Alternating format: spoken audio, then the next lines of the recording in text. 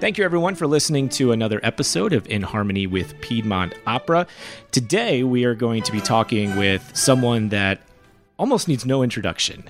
Her name is Mary Haglund. You know her from all the wonderful work she's done in the culinary field around this city and so many other things. And Mary, I'm excited to talk to some of your background, what you're up to now, and then an amazing event that's coming up in August called Dinner with Divas. It's out at Raffledini, and she is going to be participating and whipping up something amazing as a part of it. So we'll get into that in just a little bit.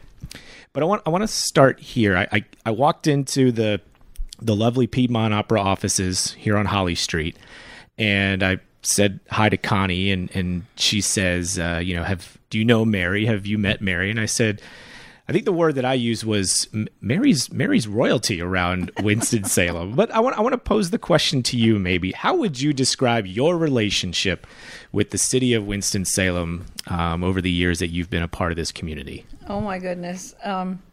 So I'm not from here originally. I was born in Gary, Indiana, and lived a lot of places. And then in high school, my parents were missionaries, so I moved to the Philippines for almost 5 years, and then came back to Indiana. And once you've lived in the Philippines, then you go back to Indiana, it's pretty pathetic. The weather, it's flat, it's horrifying. So my parents got a chance to interview for a job in Winston-Salem, North Carolina. So my first husband and I followed them down here, and they took the job. So we decided to live here because first of all, Winston-Salem is stunningly beautiful and felt more like home because it's got, it's like in the foothills. And in the Manila where we lived, it was kind of like that too. So, the reason I'm telling you this is I'm not from here, so I'm not born a Southerner. Mm-hmm. But we came in 1978, and I've lived here ever since. It's the longest I've ever lived any place continuously. And I feel like Winston-Salem welcomed me with open arms and accepted me as a native daughter, because I definitely feel Southern now.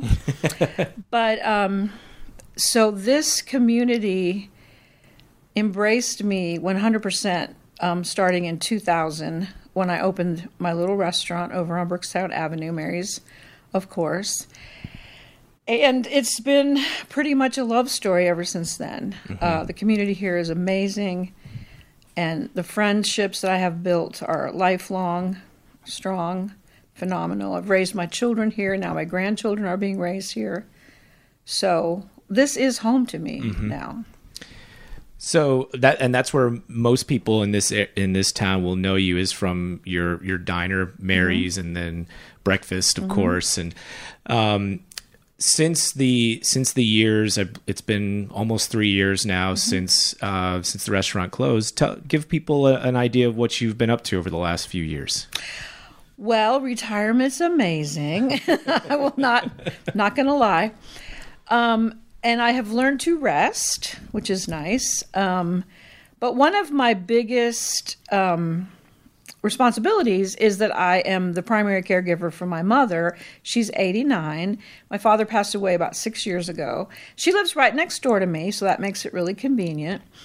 But I also just have really enjoyed doing the things that I love. I love hospitality, so I have people over to my house. I have an amazing front porch, and I do this thing called porch snacks. And people come over and we eat and we drink. It's just so much fun.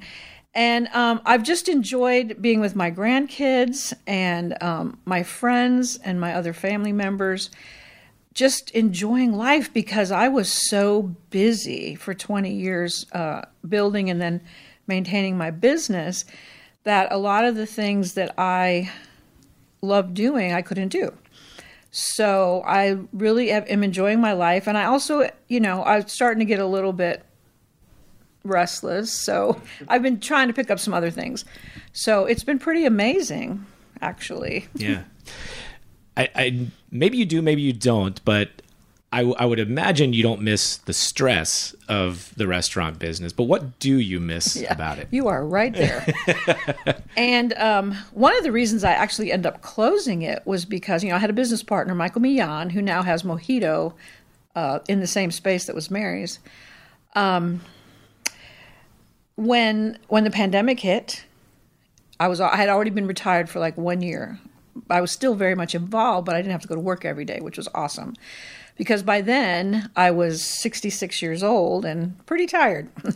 So when the pandemic hit, and then we had to close because the government mandated it, and then it was going on, and Michael was like, "Well, Mary, we need to think about reopening," because we were in great shape. We thought, before the pandemic, we're like, we're going to have a banner year and blah blah blah. And then for some reason, my gut was just telling me, no, don't do it. So I really started soul searching and realized that, you're right. There's a lot of stress when you're running your own business and managing people and all that good stuff. And I just had a gut feeling that this pandemic was going to be horrific and very anxiety producing. And I realized that I'm in the last part of my life. Let's just be frank. And I did not want to live the rest of my life under that kind of pressure and that much anxiety. So I made one of the smartest and hardest decisions I've ever made to let it go. And I don't regret it. However, you're right. There are things amiss, of course, the people, the action, the cooking, But fortunately, I still cook a lot, and I still see so many people from that era of my life. And so, but I don't have that stress anymore. Yeah. And that I couldn't handle it. That's something I'd love to ask you to elaborate on, which is the idea now, because you still love cooking and it's clear you still love that community that you had there, but just maybe in a different setting.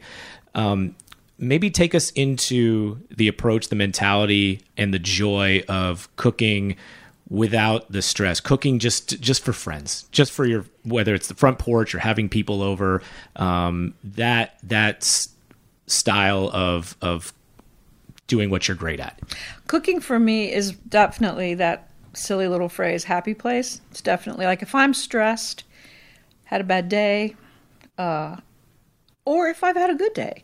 It's the place that I always return to. My kitchen is the room that I am in most in my house. And I cook for myself still, because I like good food. So that makes me happy. And then cooking for other people, it just brings me so much joy. And it, food is also an art form. And just like any other artist, I cook because I have to. It comes from that place in my soul. So feeding others is what feeds me. So it's like a complete circle of absolute bliss and joy and reciprocity with other human beings. And also, I'm trying to get the word out about hospitality, because I think that we have lost that art form of being hospitality people, especially during the pandemic. And hospitality is a gift that you give to people that you love. And let me tell you something. After I die, I know people are going to be going, remember that great porch party? Remember those great biscuits she made? It's part of your legacy. And if you're a great hostess or host, you will be remembered. And you will, because it is such a personal thing that you give to people. When you open your very own home, which is very private, and you cook for them with your own hands, you deliver it to them, and it's a very personal gift, and people just don't forget it. Yeah, and I would imagine that was part of when it went into the decision about closing down during the pandemic, because a lot of restaurants shifted to takeout and things like that to stay afloat. That took away all the entire spirit of your restaurant, right? Entirely. And this word pivot has been thrown around a lot, and I get it. People did have to pivot. They were way younger than me, and hey, if I was 30 years younger, sure, I might have pivoted. But there wasn't enough energy in this old body to pivot anymore. So you're right, but my restaurant was known for long lines out the door on the weekends. We were jammed up in there. We kissed everybody. We hugged everybody. Plus, you can't eat an Eggs Benedict to go 30 minutes down the road. My food was not to go food. And so for me, the integrity of what I had built and what it stood for would no longer be there. It wouldn't really be Mary's anymore. So I think it is a wise choice whenever anyone decides to gracefully exit. Yeah. You had the pop-up event recently. Can you tell us about that? It's been a few months now, but I would love to hear what that was like for you. That was really awesome because Michael and I had talked about doing something like that because, I never got really any closure because we closed the restaurant and it was just all kind of out in the ether. And I'm big on events and parties and things to, mark an event. And I never got any kind of face-to-face closure with my people. So one of the reasons I did it was for that. And of course, that's exactly what happened. All of my loyal customers showed up. I could hug them and kiss them and, we could have a conversation and I could break bread again with them and share this moment. And, it was so wonderful for me. I can't even tell you it was so wonderful. And we may do it again. It's not going to be like a regular thing because, it takes a lot out of me, but it was just amazing. You mentioned that hospitality can be somewhat of a lost art and something that gets lost where food maybe sometimes becomes too transactional, I guess you could say. What do you believe are the staples of being really good at the hospitality game, whether it's for a small group entertaining people on your front porch or for a large event? What are the key pillars of creating something that people will enjoy? Well, I think number one is you have to love to do it. You can tell when food is cooked from a technical standpoint, just like when you listen to somebody play the piano or sing. If it's a technical performance or if it's got the heart and soul in it, come on. That's easily identified by any other human being who's even halfway paying attention. And then there's just a willingness to do the work. And obviously, even if you're not that skilled at cooking, I think anyone that makes the effort to get in there and do something and share. It's like people get nervous to cook for me, which is kind of funny to me because I'm actually if someone cooks for me, I don't care if it's a grilled cheese, I'm super grateful. So whatever you put together for another human being that you cook for them, they're going to be grateful for that. Nobody turns down free food. Come on. I've never even thought about that. If people would feel pressure if they invited you over to their house. That happens all the time. Does it really? Yeah. Wow. As a matter of fact, there's not a whole lot of people that cook for me, and that makes me sad because I'm like, come on. Yeah. You care more about the thought and their approach more so than the result. Absolutely. And I love it. There are some people in my life who really aren't great cooks, but they'll cook for me, and I am so appreciative of that. It's wonderful. Yeah, because they're clearly going to care about it, and they're going to apply themselves to the process, and what more can you ask for? Absolutely. I in those situations, I respond more to the intent of it than the actual product. Yeah, okay. Yeah. So I was, in preparation for this conversation, I went back and watched, you did a Camel City Chat a few years ago. Yeah. And you had said that your comfort food was Mexican food, specifically La Botana. It's my favorite restaurant. Has that changed? Oh, no.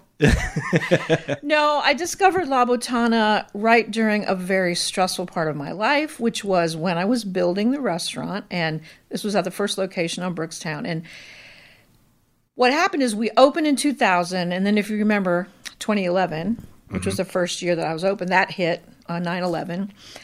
And 2001. Yeah. 2001. Yeah, I'm sorry. Yeah. 9/11, 2001. Right. Yes, thank you for clearing that up. Yeah. So, and we had been going along pretty good, and then when that happened, the airlines were shutting down. We had no tourists. I mean, it was like night and day. And I was in my first year of business, and it was hard, like really, really hard. So what I ended up having to do is let go of a lot of people in the kitchen with me. And I was doing a lot of the work myself during the week. And then on the weekends, I would bring people in to help because I couldn't. It was busier on the weekends. But wow, yeah. That was intense. But Mexican food is still your comfort food. Yeah, and so I'm sorry. Yes, I got distracted. So then during that time, I would go into the restaurant in the wee hours of the morning, prep for breakfast and lunch, serve lunch, clean, count the money, get in the car, go to Sam's Club or Costco to get more food because the restaurant was so tiny that you couldn't keep tons of food in there. And I would be exhausted, like just physically exhausted.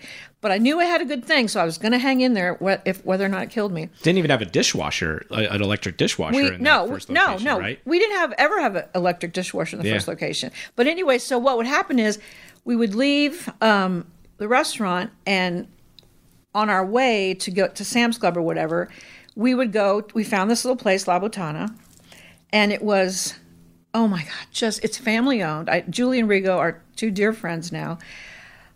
He cooked a different style. It was all really fresh, not really greasy, and very creative. And I remember going into those booths and just sinking into that booth, and they would bring the chips and salsa and then some, delicious dark mole or whatever it was that time. And just my soul and spirit and body would be revived so that I could go back to the restaurant and unload the groceries, go home, try to get some sleep, and come and do it all over again. So that place is very, very dear to my heart. And during the pandemic, they struggled like everyone did. And then when I decided to close, there were some paintings that one of my friends did. Her name's Zat McConnell, and they were the if y'all were at the restaurant, they were the cartoons on the bottom floor. And I decided that I would auction these off. And then I did, and we raised over $5,000, and I took the money to La Botana and gave it to Rigo and Julie to help pay their rent. Oh, wow. So that was paying it forward. But really, I was just secretly hoping they wouldn't go out of business. Right. Because I would die. Because if you didn't have that part of your evening. If I didn't have that food, so they're still there. And they did some pivoting, but they did a great job. And I love them so much. And I still go out there to eat a lot. And it's just so great. So awesome. The one thing that I took away from it, it makes a lot of sense when you try to figure out, okay, there's a lot of different places that serve Mexican style food, but in terms of what seems authentic and really truly brings out the authentic flavors of it, because one of the things that you said about La Botana is they don't just throw a bunch of cheese at everything, No. And a lot of times when you go to an Americanized Mexican restaurant, which is a lot of the places here that are corporate or whatever, we have a whole lot of good Mexican restaurants down on the South Side, on Sprague and Watown. Those are authentic. Now, those weren't there so much back in the day. But when you go to these other places that Americans think is Mexican food, it's not. It's been Americanized. You can look at 4 different plates and they all look the same. It's like some brown crap, some cheesy crap, and it looks all the same to me. Yeah. And that's not the way Rigo cooks. His food is beautiful. There's lots of vegetables. His hot sauce is amazing. To me, the sign of a great chef is soup and sauces. And he does those 2 things exceptionally well. Interesting. Okay. So we've talked a little bit about food and its preparation can be an art form. As we relate it to Piedmont opera and other forms of art, what is your relation and experience with performing arts in this city? Well, performing arts and just our general art community, I ended up getting very connected with really through no fault of mine. I mean, I don't take any credit for it. When I got the first location, I was sort of handed a monthly art show, which, of course, we could make a decision to either continue or not continue, but we were like, sure, what the heck, let's try it, even though we had no idea what we were doing. So, excuse me, so we did, and what ended up happening is a lifelong collection of the most amazing friends. I have a stunning art collection because we used to have an art show every month at the first place, and the community that was created through all of that was just mind-blowing. And my life has been immeasurably enriched through the community of artists in this town, in performing arts, in music, in visual arts, dance, all of it, deeply connected with me and my soul and them with me. And I feel like we definitely had a reciprocal relationship to this day. That's interesting. So I'd love to know how the idea came about, or how you got involved with this event that we're also discussing here, which is Dinner with Divas, August 12th at Raffledini. How did this get started? What spawned this? Well, my goodness, Connie contacted me, and I knew her kind of on the outer edge of my circle of friends. She has friends that I have friends with, but so she asked me to come meet her. We had a breakfast together, and she asked me if I would be interested, and I was like, yeah, sure, But she was thinking more of like a straight up dinner kind of a thing, but I'm not really that comfortable with that. So I was like, how do you feel about tapas? Mm-hmm. And as it turns out, she was like, that's perfect, because the operas that they're doing next season are mostly from Seville, I believe she said. Okay. And so that was very exciting to me, because that's where tapas started, So we're going to do the Dinner with Divas at Raffledini, which, by the way, is one of the most stunningly beautiful places I've been in North Carolina. So gorgeous. It's like you're in Italy up there. And it's usually about 10 degrees cooler, which is going to be very helpful because it's in August. Uh-huh. But so I'm designing a menu of tapas, which is connected to the foods from Seville. And I'm excited about it. It's one of my favorite ways to eat is tapas and little things, like mm-hmm. that. So I think also because it's going to be hot, it'll be nice just to be able to eat a little bit lighter, mm-hmm. but have just exquisite bites of food. And I'm also connecting with, because everything I do, I try to connect with other food makers in our town. Never have it just be me. I've got to connect with people. I've got other people that are helping me, and they're going to collaborate with me on some stuff. And I think it's going to be amazing. Yeah. So you'll be working then with a lot of locally sourced restaurants and vendors and produce, and give us a sense of how you are going to be collaborating with a lot of the local food providers.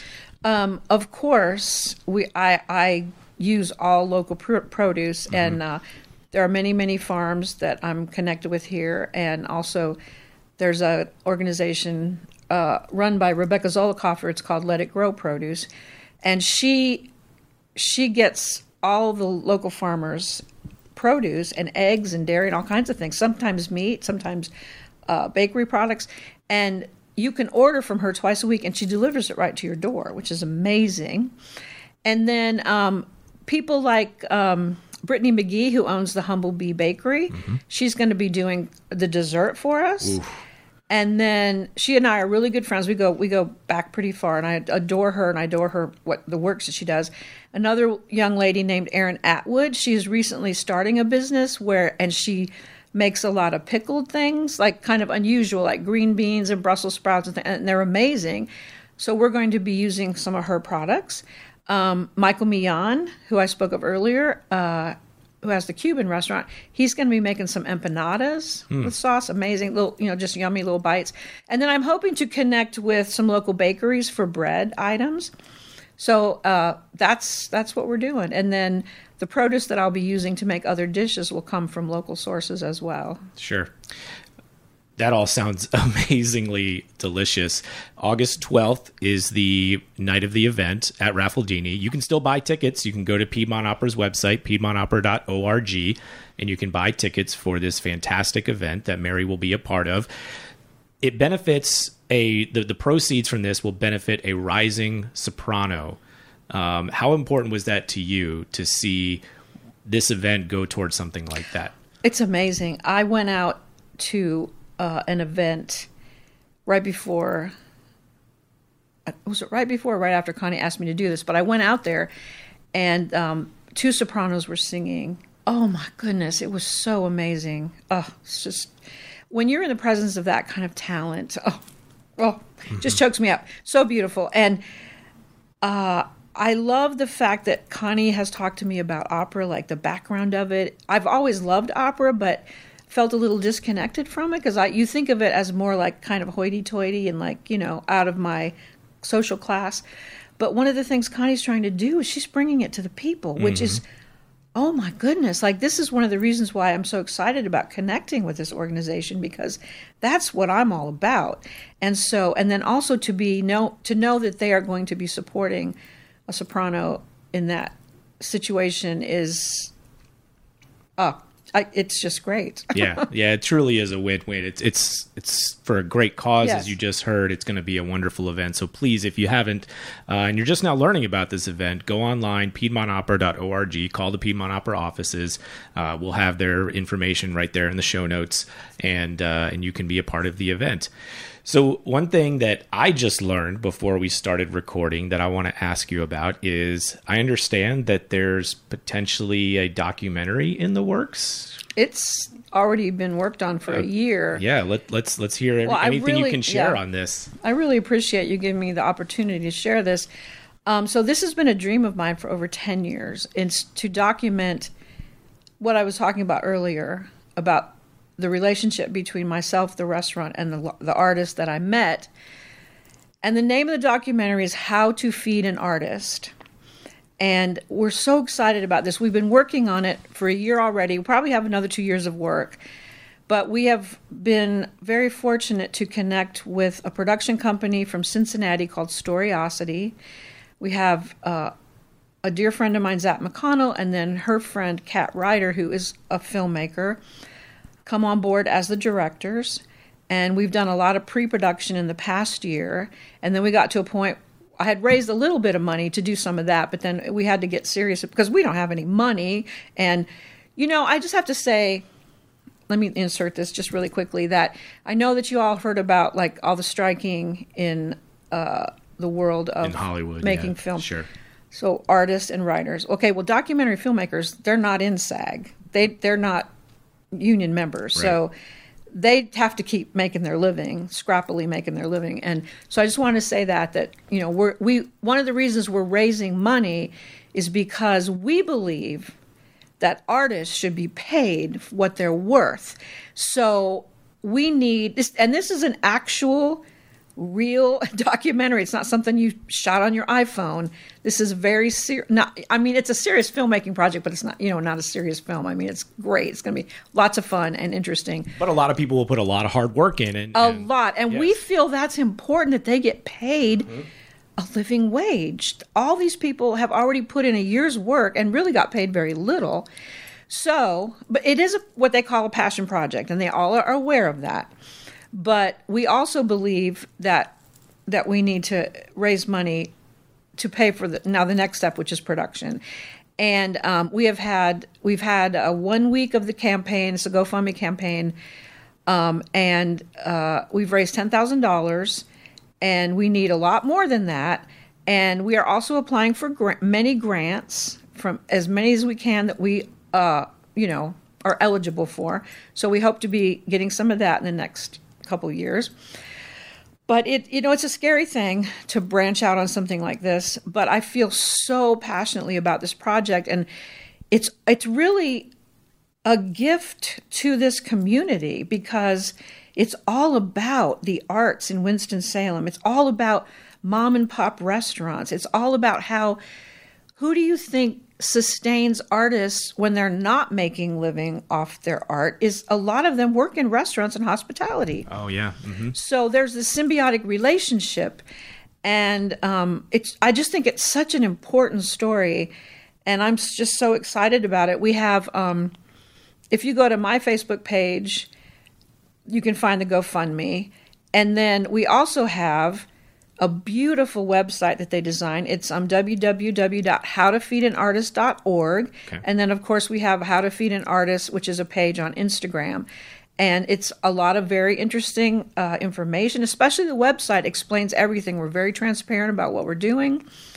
And the community has really stepped up so far, and I hope that will continue so that we can make this film.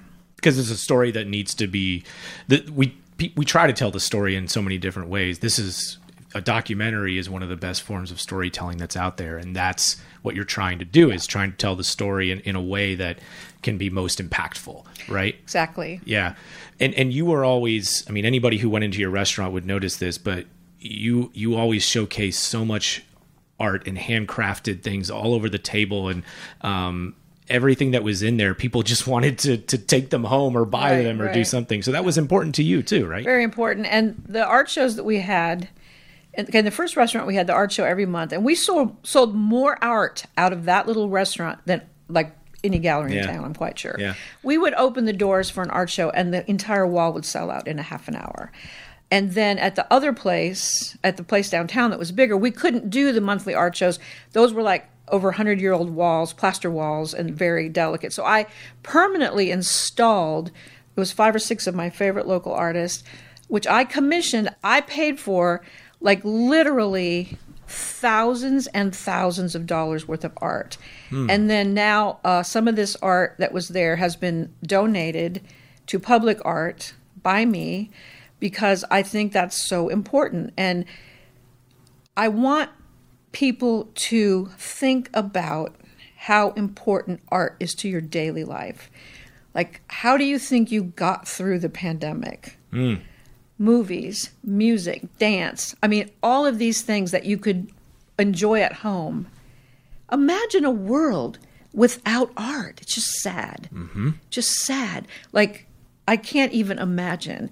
And I think that sometimes people think, like I used to think that art was what hung in the walls in Europe.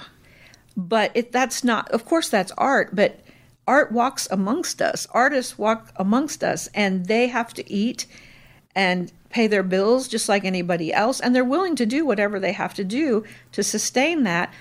But it's so wonderful. Like in the movie, you're going to see some people here locally who had their first art show at Mary's, and they now completely take care of all of their needs and pay their bills through their artwork. Yeah. Which is phenomenal. Kind of rare, which is unfortunate, because I don't think we value art enough and the payment that artists get. And that's one of my biggest pet peeves, is when people would come to me over the years like, well, we were thinking about doing this mural, and don't you think just the exposure would be enough? Oh my gosh, I would get so mad. I'm like, does exposure pay your bills, pal? No. Artists need to be paid their worth, just like anyone else at their job. And that's the story that you're hoping to tell. That is correct, sir. Yeah. That's. I started thinking about it when you mentioned it. What would our daily life be like if we removed all forms of art from it? We couldn't sit in these chairs. We could not. I mean, the car that you drive, somebody has to have a design. Yes. Somebody has to be able to design these things and know how to create it and put it together. And you mentioned TV shows and movies and everything that is visually stimulating in your world, or maybe brings you comfort. To your ears, to your nose, to your mouth. All 5 senses. I'll tell you what it would be without art is bleak. Yeah. Very bleak. Absolutely. And what a sad world that would be. And I'm so proud of, like, you know, and to me this is generational work as well. For example, my grandson, who's now 24, he went to School of the Arts. He got a degree in design and production. And he is this week actually at Penland learning more about his craft. And his dream is to have his own business where he designs and builds custom-made furniture. And I'm so excited for that. And so, you know, that never, my grandchildren wouldn't have had these opportunities if they weren't raised in this atmosphere that was literally saturated in creativity. Yeah. I mean, how exciting is that? It is. It is. So we're going to include a link to support the documentary and tell the story. And like you said, you're not raising money necessarily because of anybody trying to be, just because it's a money making venture. It's because there are a lot of people working hard on telling this story, and they need to be fairly compensated. Thank you. And also we also have budgeted into this, and hopefully we'll raise enough money to do this. We want to do some commissioned artwork for it. Okay. And we would never ask an artist to just donate. Right. Like, never. You get paid. So that's part of what we're doing. Yeah. Well, thank you for being such an advocate for their hard work. Well, I wouldn't like it if people didn't pay me for my food. That's right. Sometimes, anyway. Yeah. Well, let me. This has been such a great and fascinating conversation. I'll just kind of give you the final word here and say, is there anything you'd like to leave our listeners with before we close up? I just want to say a heartfelt thank you to Winston-Salem as a whole.